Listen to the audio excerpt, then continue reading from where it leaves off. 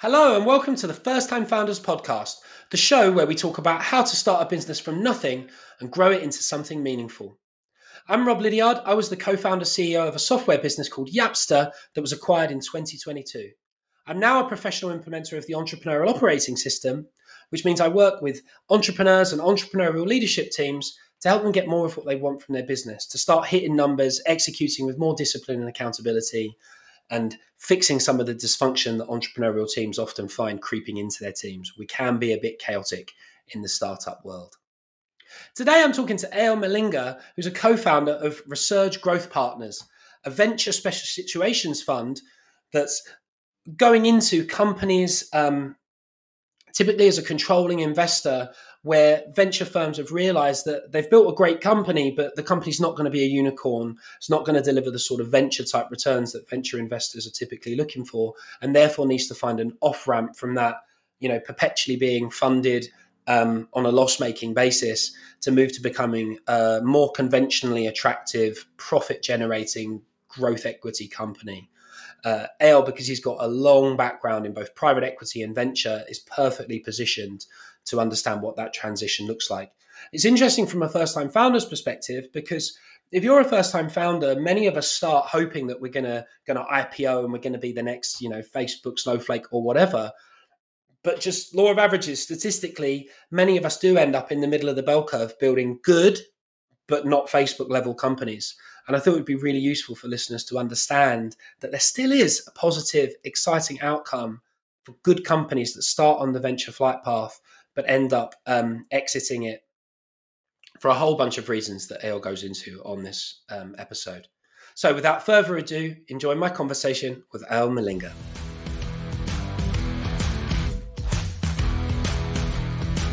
Eyal, welcome to the First Time Founders podcast. Thank you so much for doing this, my friend. Thank you for having me, Rob. I really appreciate it. Oh, listen, it's such a pleasure. I want to dive straight into the fact that you're becoming LinkedIn famous in the in the founder community for folks that are looking for a new lease of life in their businesses where perhaps they've fallen off the VC flight path. Would you? There was an article just recently where you were quoted, and it was quite a dramatic article talking about orphan VCs. Would you mind giving folks a background on you, but like focusing on what you're doing now? Because I know there's so many people that have got generalized VC experience, but you're doing something particularly interesting, I think, from that community that a lot of founders will connect with. Sure, Rob. So yeah, as you point out, I don't really like the term VC orphans. We like to call them great companies that deserve to be funded. Really, I've been a VC for the past 10 years. I spent 7 years as a partner at Berengia. Before that, I was at a company called Countrywide, where among other things, I did corporate venturing. But before that in my career, I started in private equity. I was both working in private equity at a company called Oaktree Capital. Before that, McKinsey. I really focused on the private equity world. And one of the insights I've had being in the VC ecosystem is that VC is a fantastic model. And it really works for some great companies. But it requires subsequent rounds of fundraising, right? The model typically is you raise seed, and then you raise more money, and you burn more money, raise A, and then raise B. And there's a very clear road for a typical VC company. But my insight was, and my frustration also as an investor, was that there are not that many off-ramps from that road. And as a private equity investor, I would sometimes look at some companies and I would say, that's a great business, right? You have a great team, selling a great product, growing at pretty good rates. But these companies I found get stuck, okay? And they get stuck because from the venture capital perspective, once a company is not growing at 100% year on year, it is much less likely, statistically speaking, for the company to hit very high valuation, unicorn returns, power law, 10x, whatever you want to call them. And so the VCs very often will lose interest in these companies because they suddenly realize, well, I'm unlikely to make venture returns on these companies. But on the flip side, these companies are sometimes a little bit stuck because they then say, okay, I've been on this road. How do I get off this road? And while private equity is very often a great acquirer of businesses, these companies never build the profitability muscle, right? They've always grown on the let's raise money, Let's burn the money, let's raise more money, and burn more money, where the main metrics that you were judged on were revenue growth. So the number one metric everybody's looking for, when really what you're trying to find is those hockey stick performers. And so I think with those articles and the general feeling in the market is that the venture capital model, by definition, will orphan some companies, right? If I have a portfolio and the portfolio has 20 companies, I need to look at the portfolio and say, look, I know that X number of companies are probably going to lose money and will go under. It depends on the portfolio, what you're doing. There'll be a number of really high performing companies, the winners in my portfolio, the 2 or 3 that are likely to return my fund. But there's a very big fat middle of great companies that are a little bit stuck, right? They got on the venture road. They're unlikely to get to the happy unicorn at the end of the rainbow of the venture road. And our mission is, how can we help these companies find an alternative funding model that works for them and gets a great outcome for all the stakeholders. And this is Resurge Growth Partners, right? So folks, you heard it here, if not first, but early. Exactly. My partner Oren and I set up a fund called Resurge Growth Partners. And that's exactly what we do. So technically it is a buyout fund, because we will take control in the companies we invest in. So it's a little bit more private equity in style, but we're very focused on venture-backed businesses and working in the venture ecosystem to work with these founders, funds, and other stakeholders. What's the minimum size and level of sophistication that a business needs to have achieved to be interesting potentially to you? Look, for our fund, where we are right now, so this is recorded February 24, our focus are companies doing at least, I would say, £8 million of revenue and above. Over time, my expectation, and also that's part of our plan, is that many of these companies we acquire can serve as great platforms to help acquire other slightly smaller companies. So I do expect us to be very acquisitive, do a lot of buy and build, a lot of consolidation. But at the moment, we're looking to acquire sort of that level of scale, because that is where you have enough to work with. We're a small team, and we need to make sure we're buying and backing a team that got to a certain level of maturity in terms of product market fit and product maturity. It's exciting. And how hands-on will you be with the companies that come into under your ownership or majority investment? I mean, is it going to be quite different to what you were doing as a VC? So first, I'll answer. I don't have the typical VC, and I don't have the recent data, but usually the typical holding period for a VC-backed company, if I remember correctly, is between 7 and 10 years. Right. And we're seeing many venture funds now reaching their 10-year investment term and getting further extensions of 1 or 2 years. So the holding period is relatively long. And that's by virtue of it takes you quite a long time to grow from a company doing 1 or 2 million ARR to get to this quantum of scale for an IPO or a large strategic exit. As a private equity buyer, we're much more, I wouldn't call it short-term focus, but our focus is, how can we buy these companies in VC world and sell them into private equity world? And we expect to hold them between 3 and 5 years. Much less than 3 is not enough for our work to bear fruit. And if by year 5, all the work we've done is not clear, I'm not sure we've done our work well. So probably 3 to 5 years is the sweet spot. And what might that work look like? What sort of initiatives are you envisaging? I mean, there'll be injections of talent. I guess it could be whatever the company requires, right? But it'd be awesome to unpack what's in your imagination of what are the most likely operating scenarios that you're expecting to encounter? It's a very good question. I think the first surprising answer is that people think, you're going to come and immediately cut costs. I don't think, and again, I don't want to predict, and so I don't want somebody pointing to this podcast in 3 months that you said, but most of the companies we will be looking at have been to 2, 3, or 4 rounds of reduction in force, typically. Yes. Right? They've already been there. The VCs told them, guys, slow burn, reduce your burn. They reduced the burn. Now the growth has reduced as well. And so the first place we'll be looking for is really around team, right? We're looking to put primary money into the company. And how can we augment the team that is in place with the great team members, be it board or executive team members? One of our insights, and you work with first-time founders, many founders are accidental founders or accidental CEOs. Sorry, the founders not by accident, but by accidental CEOs, Yes. right? You and your two friends came up with a great product, and okay, you're going to do sales, I'm going to do product, and oh my God, I'm stuck with the CEO. But that is not everybody's passion, right? So if you can work with founders who say, you know what I really love to do just do sales. I love sales, right? I'd really love to do a product. I'd love to do R&D. But there is this narrative in the VC ecosystem that it's all about the hero story of the founder, Mm. the hero story of the founder CEO. And the truth, and I'm sure you know that, is it's not always like that, right? So some people are fantastic CEOs and can take the company from 0 to 100, but it's a lot about being quite introspective and saying, this is the things that I'm really great at. That's the thing I want to focus on. By the way, the CEO can stay as CEO and he can say, look, I want to keep running the business, but I know I need help with a sales team, with the go-to-market, with the marketing, whatever it is, right? We will work with them. So that's number one. Another element which I alluded to is buy and build and M&A.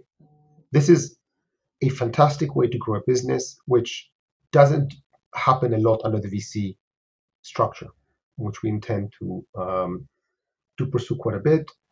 And then both Oren and I come from a strategy background, right? There's usually a lot of strategic work with these businesses in terms of what is the right place to go, what are the markets to play, what are the right markets not to play in. And then just like any quite astute financial investor, a lot of the work to begin with are putting inside the right financial controls, governance, making sure we're measuring the right thing, making sure we're looking at the right thing. Right? I'm sure you've seen a lot, Rob, people chasing vanity metrics. Right.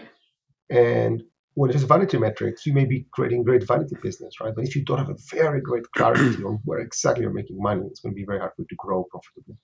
I can see I why hope you're so excited about it. When I came into you very kindly had me at your office, and I, met you and Oren walked past. There's a great chemistry between you because you both have incredible experience, but quite like you come across quite differently as well. I'd love you to get into a bit of the dynamics of how you guys and why you guys came together and what the kind of the emerging culture of the firm is as a result of your founding backgrounds and personalities. Absolutely. So Oren was my first boss when I moved to London. So Oren hired me into Oaktree Capital 14 years ago. Really? And so I learned a lot of what I know about investment, having worked with Oren for Oren at Oaktree.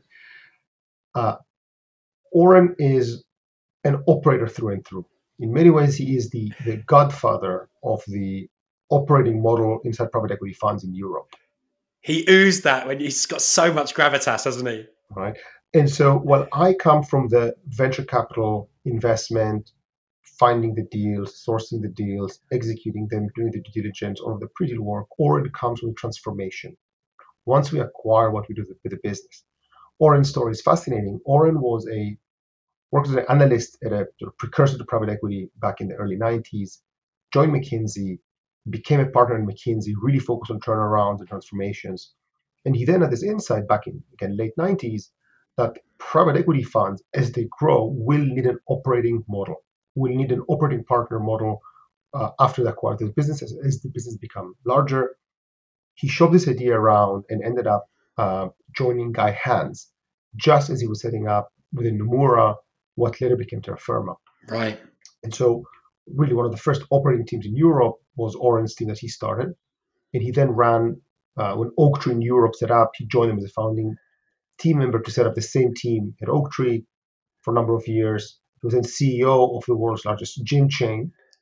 So he brings a lot of operating experience. For the last 5 years, Oren has been investing and serving as executive chairman for Scale Up. So doing exactly the kind of work we're doing with the fund here.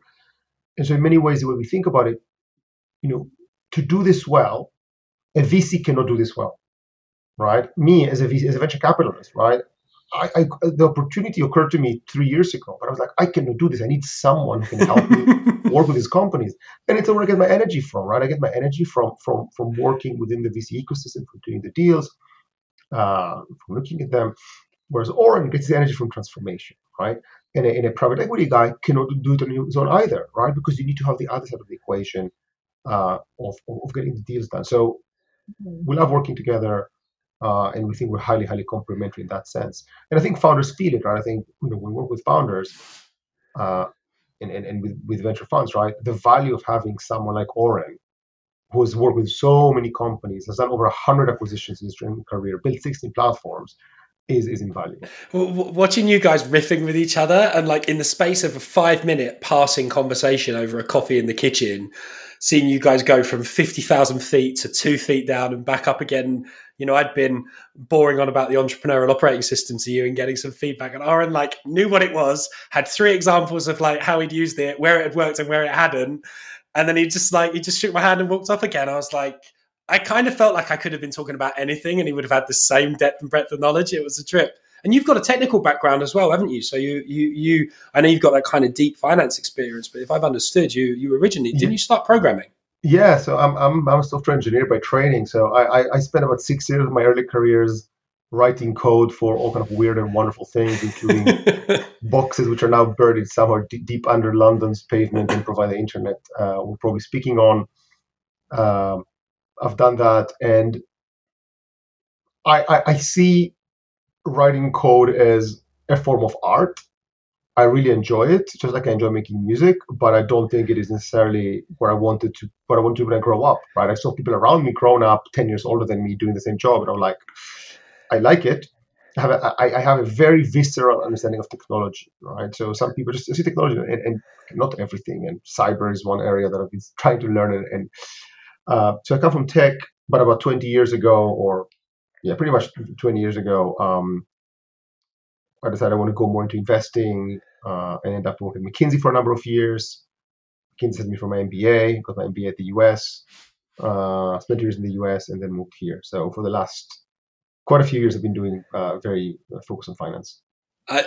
It's so cool and it's so interesting. I mean, I don't know that many people in the private equity world. My exposure was I was a young private equity lawyer before I realized I was a terrible lawyer, and the only thing I was any good at was selling, which is talking my way into a law firm to begin with. Once I got there, I was horrific, but I made quite a lot of coffee and photocopied quite a lot for those private equity folks. And the vibe I definitely picked up from your firm is very like finance literate, but I don't know, it's just there was a different chemistry, a different personality. And so I can see why it's an interesting proposition for founders. Are you just completely industry agnostic, culture agnostic? Like, are there any characteristics of a business that's likely to repel you other than it just being too small for your mandate? Like, are there things that are like too broken for you? So first of all, you said 2 things that are completely different. You said industry agnostic and culture agnostic.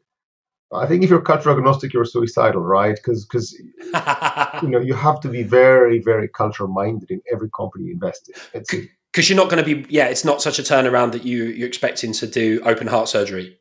And even if you do open heart surgery, there needs to be a underlying culture you're going to work with. And really the way we think about it before I answer the industry is we don't want to do a turnaround of a company. We're not looking to do turnarounds. We're not looking to distress investing. We're looking for a good company where there's a special situation or problem with the cap table or the balance sheet, right? Where there's a good fundamental business underneath it and something we can work with. In terms of our criteria beyond size, number one, we will invest in loss-making businesses, but not too loss-making. Right? So we're looking to no more than 20% EBITDA losses. And the reason is quite simple, Rob. I think a business doing 10 million of revenue and losing 1 million, probably you can fix, probably I can fix, right? In terms of, let's say, stop the bleed, call it this way.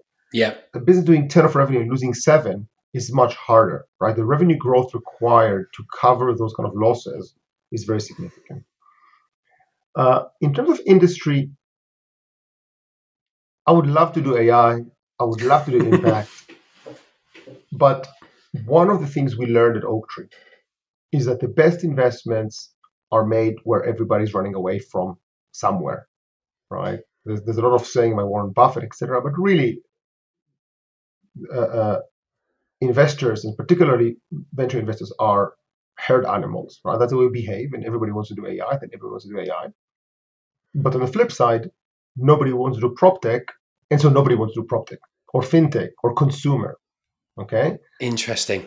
And so that is why we are looking for tech-enabled businesses. We are usually looking for venture-backed, which doesn't have to be. It's usually venture-backed businesses So there's a few things we like, but really from a sector perspective, I expect most of our deals to be in areas that are not the most sexy, but that is also what creates opportunity and lack of competition that allows us to come in and get involved at a price that we believe we can drive the returns we need to drive. There are industries that I don't see us doing, which are very capex heavy, vice industry. There are a few things which are less likely, but by and large, we saw a lot of money flowing into a lot of sectors in the last 5 and 10 years, and some of them had a massive pullback for no good reason. Some of them for good reason. Do you think the venture investors will likely stay in? I'm probably getting a bit too into the weeds, but I'm just curious. I'm curious as to whether they'll completely exit their positions most likely in this world. Because you're like, I know you're one of the first, but you're likely not going to be the only fund to spot this opportunity, right? Like, how do you think this emerging model is going to interact with the old VC model if you were still wearing your VC hat? Yeah, the answer is case by case, right? And we're still trying to find the right name for what we're doing.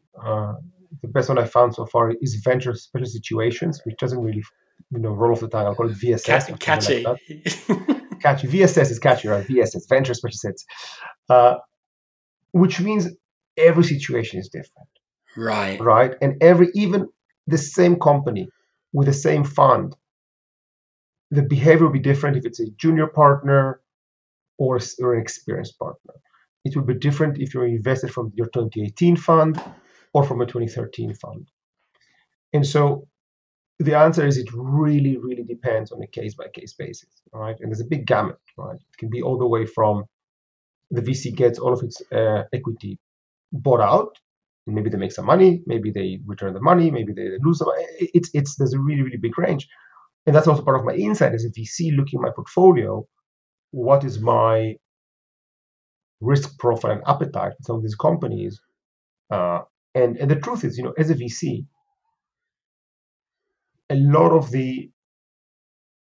basically you're flying 7 or 8 or 9 airplanes at any point in time. Okay. And you really want to land them. Okay. Something you want to keep flying and something you just really, really want to land. You want to get off the cockpit and move on. And that's the insight, right? So I think it depends on the fund, and we work with venture capital funds. And let's face it, we have to be collaborative, right? Yeah. I cannot do the deal if the VCs on the cap table don't want to do the deal. Right. But I mean, I like it because now that I'm starting to, absorb it, venture special situations, it's kind of badass, feel like I'm sort of having pictures of you with the sort of, the black war paint under the eyes, like, going in through the window to rescue these investors and these founders from the situation they've got themselves into. I'm very happy we're not recording with video. You cannot see me here with my commando knives and, and yeah. Yeah. Well, that might be what people are imagining rather than a room full of tech equipment. Exactly. Who's the technical one in the A team? You can be that. You can be that character. Is Oren's Hannibal, right? The one with the cigar. Cannibal? Was it Cannibal? Hannibal, not Cannibal. Hannibal was the one with the cigar. He's like got the cheeky smile, and then I think there was Face that was the kind of wild one. I wouldn't say you were the Mr. T, but like there's definitely like the wizard that can break you into the safe or something. I think it's really exciting and it's nice. I feel like we're starting to see, I would say that what you're doing, Venture Special Situations, and certainly the way you're marketing the opportunity is, from what I've seen on LinkedIn, is positive, which I think is really exciting. There's been a lot of negativity, hasn't there, just in the world generally, but in the tech community specifically for the last couple of years. And it's pretty exhausting. It's been really cool actually watching you kind of position the fund and seeing how you're quite careful. I joked at the beginning, but to correct doom-mongering journalists on what this really is. I say, and again, I should probably write another article about this. VC is rocket fuel, right? With rocket fuel in your Volkswagen Passat will explode. but it works for rockets, and it's knowing what works for your company, right? And it's realizing that some companies are great, and we can work with the founder and get to great outcome. I think the other point I will mention is from a founder's, there's a misalignment between VCs and founders, a fundamental misalignment. Mm-hmm. And that is the amount of money that will make most founders happy and, let's say, settled in life is not always commensurate with the exit value that a venture capitalist would be satisfied with. And that creates tensions, especially when things aren't going to plan. All right. And that's the question where usually the exit values that work for us also work very well for the founders and vice versa. So that's another insight. And how can we create different paradigms to support great businesses that aren't reliant on burning more and more cash and raising more and more money from other people, right? It's just a different model. Totally makes sense. Listen, you've been really positive, really, balanced and elegant and poised. You just humor me, okay? We've got a first-time founder community, many of which are just as childish as I am. Don't name anyone, of course, protect the innocent. But how often in your VC career did you see companies that could have been rocket ships turn themselves into go-karts by self-inflicted founder decisions, acts of, whether they were sort of commissions or acts of omission? Or do you think that most often the outcome, the flight path that a company's ended up on is a sort of feature of the structural characteristics of it, what markets it's in and the opportunity that's kind of inherent in the idea? How often would you say genuinely it was a first-time founder or even a repeat founder materially sort of changed their own trajectory on the downside by doing or not doing things? And if it was very often at all, what were those things most commonly? Because it'd be nice for people to come off this, listening to this, with some sense of what not to do. Yeah, it's a very good question. Look, I didn't think it through before. I'll start by, I have two ways to answer the question. Number one, I've been reading a lot about the history of venture capital and how VCs invest. And what I've learned is really ultimately you have three kinds of investors, I think. You have the Arthur Rock school of thought, where it's all about the people. All right, a great team will make it happen, and that's what you're going to back. You have the Don Valentine Sequoia school of thought, who says it's all about the market, right? Show me a big market, and we're going to make multiple bets in that market, and that's going to make the ships rise and make sure you get the right ship to rise.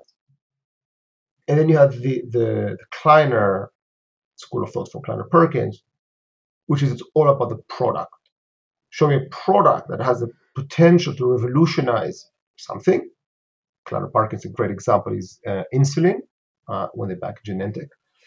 And that's what I want to put my money on. If you take this and backtrack from that, you will see that a failure, all businesses go bust because they're out of money. Yes. But I can try and categorize them, right? Some of them are, if the market wasn't there, the best founder in the world ain't going to cut it. If the product, you didn't manage to get the product to where it needs to get to, development-wise, no founder is going to help. Right? Again, maybe the founder has something to do with it, but usually that's a problem. And there's another one, which is the product market fit, right? If you haven't been able to, you got a great product, right? But Microsoft is doing so much better job than in marketing, which happened a lot in the history. Of course. Again, you have a problem. And then you go to the founder. If you have to reflect, usually it is a founder not having a deep understanding of their numbers, of profitability, where do they make money, where do they lose money. Yes. Right. And I think founders sometimes who start following the wrong North Star metrics that are not really, really linked to ultimately the numbers, I saw that down some people. And not always. Look, in 2021, I say everybody with a pulse was able to raise a fund, to raise money, and you've seen a lot of silly things. Um, but yeah, if I had to advise first-time founders, make sure you really understand on every product you are selling how much cash, profitability, contribution, whatever you want to call it, you're getting at the end of the day, and keep that is your North Star metric. It's so true. I was a disaster for that early in my entrepreneurial career. I was very guilty of abdicating instead of delegating. I think it's very common with sort of sales oriented Mm-hmm. business type founders as opposed to technical or someone that comes out of management consulting. You're quite good at the evangelism thing. You go and find your first two early adopters in that kind of that far left part of the Jeff Moore crossing the chasm continuum, and you talk people into giving you a chance to build a product. And if you're not careful, you don't have some sort of some help or mental framework to manage your own, chart your own development. You never switch over from evangelism into operating and analyzing. And even if you get resources, you start hiring people to solve those aspects of the business for you.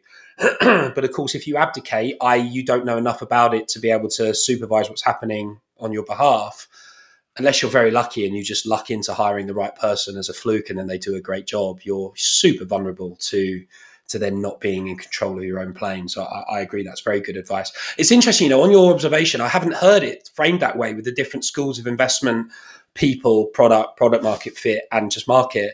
But I'm going to use that as a way of describing when I'm talking to founders, actually, because the example I've been using, and it's not as eloquent as you, but I've been talking to founders about reading the book on Tesla, and how, if I never saw an early Tesla prototype or anything, but if I from what I've been led to believe, the reason that Elon Musk was able to continue to access resources and get people to believe was because the original prototype Tesla, even one that wasn't in mass production, blew people's minds away when he'd spin them around the block. And so the fact that the product was so exciting to the early folks that were going to put orders in enabled him to get people to stay with him through production delays. Whereas you see a lot of B2B, particularly subscale founders now that are clinging on to the idea that they're going to crack it, but their actual product isn't and has never been all that good or mind blowing. And so it's not surprising they don't get the number of times on bat